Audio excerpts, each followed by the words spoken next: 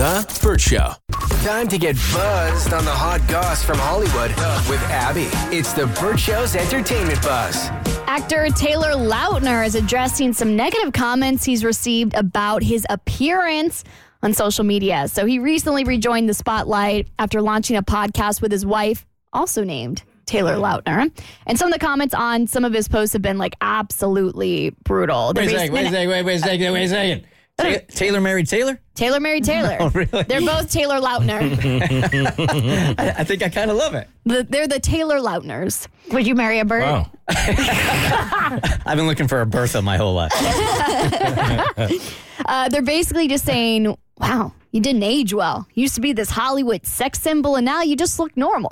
God, people suck. Yikes. Really? Like because I saw the viral thing of him, like, praying for John Mayer because, like, Taylor's version of Speak Now is coming out soon, but he looks perfectly fine. Yeah, I wish I was ugly like Taylor Lautner. I know. And I'm just thinking, like, half the people who have commented on that, like, if he was single and not married to Taylor Lautner, if he approached them at a bar, most people would be thrilled. Hell He's like yeah. objectively handsome. What's really gross is I think most people know Taylor Lautner from the Twilight movies, right? Where he played Jacob, the other love interest. He was 16 when he first started filming those. Is that right? So he's 31 now. How dare you age? Yeah, still very young. But my point is, if you're sitting there being like, "Oh, you got old," you might need to look at yourself. Yeah, right? Of course, there are all those faceless trolls with no profile picture, so it's just disgusting. Always.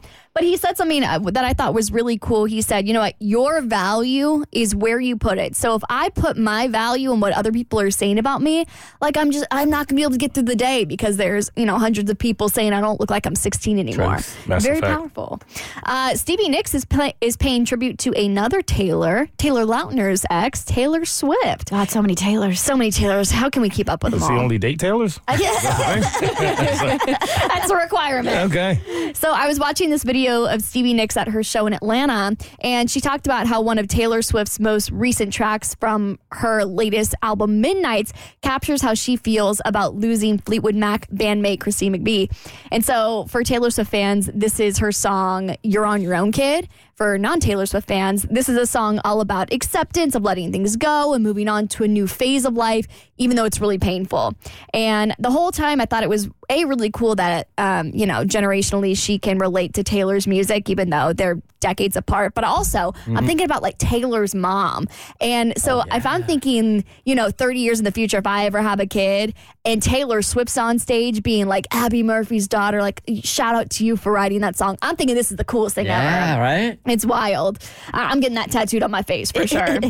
So Netflix is cracking down on password sharing in the United States. So yesterday, Netflix started rolling out its paid sharing feature, which makes all users in the same household live in the same location as the primary account holder. So if you're sharing with your family and you live elsewhere, you can join the main account for about $8 a month, which is really messed up because you can get your own Netflix account for like $7. So it doesn't really make a lot of sense. And the math is simply not mathing. I'm not even really sure how it's going to work, except for the fact that you have to like set coordinates, basically like I live at this address. So Netflix will ask primary account holders to set a location, but somehow they'll be able to use it while they're traveling. So I'm not really sure how Netflix is going to enforce this. I mean, they're already on it. So when I go into Netflix, it asks me who is watching. Is it me? Is it my fiance? Is it one of the kids?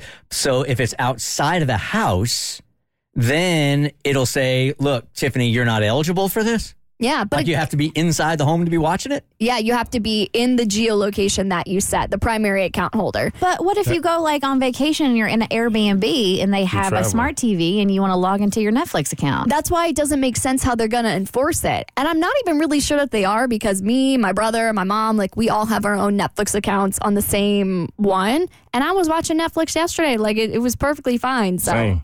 I'm not really sure how they're enforcing it, but they do say it feels like an empty threat, right? I mean, Whose Netflix are you on? My dad's.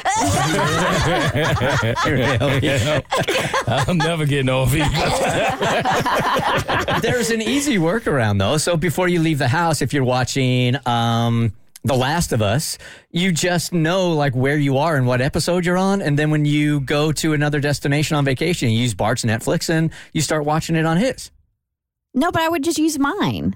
but it's saying that, well, if you guys were sharing, Yes, right? If you which were we do. sharing, okay, then you would just use his account and know what you were on. But then you mess it up for me. If I'm watching that show and you mess up my Netflix algorithm, like Chad, my husband's Netflix account is all horror films. Mine is like, let's make cupcakes and watch people selling real estate in LA, like stuff he hates. They're separate. Yeah. I don't want horror up on my account. Right. Ugh. So for more stories, head to thebirdshow.com, click eBuzz. Hey, we have started the Burt Show's Kindness Awards because there are a lot of kids that are doing some super kind things. They're doing them voluntarily, and they need some credit. Kristen? So we asked you to call us up or also go to thebirdshow.com and leave a message nominating the kid you want to receive a kindness award. And our first kindness award that we're going to give out here is to Angel Monks. She's 13 of El Paso, Texas, graduating from the 8th grade this week at Radford School. She was nominated by her cousin Megan Paget.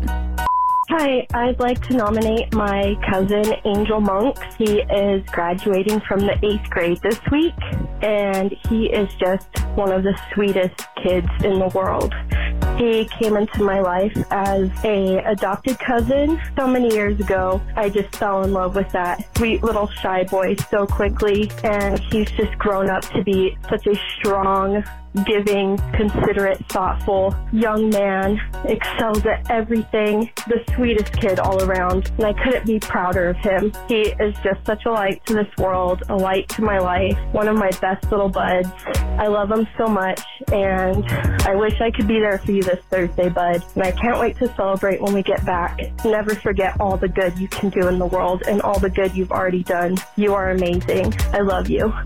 I love that. I know, it's so sweet. I love that. Was read. All right, number 2 today is Brody Underwood, 16 years old, of Oxford, Georgia, student at Newton County High School, nominated by Brody's mom, Jan Ricker.